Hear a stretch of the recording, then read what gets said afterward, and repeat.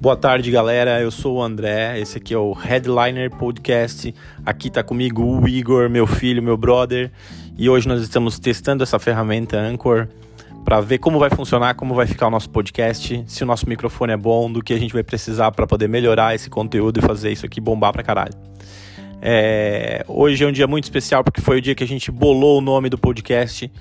E depois de tentar procurar muito, cancelar vários nomes anteriores que eram muito legais também, agora a gente tem o nome que é o Headliner Podcast. Quer dizer que a atração principal somos nós, né? E é você também que está ouvindo a gente aqui hoje. E a gente tem muita coisa para dividir com vocês e vai ser um podcast muito legal, pode ter certeza. Isso aí.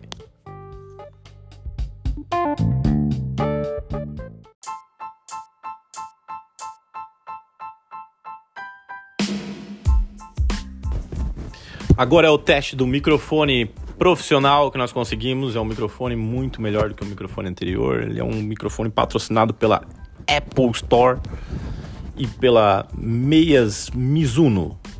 E ela tá limpa, essa meia, mas enfim, estamos gravando só para fazer um teste. Vamos ver como é que ficou a voz.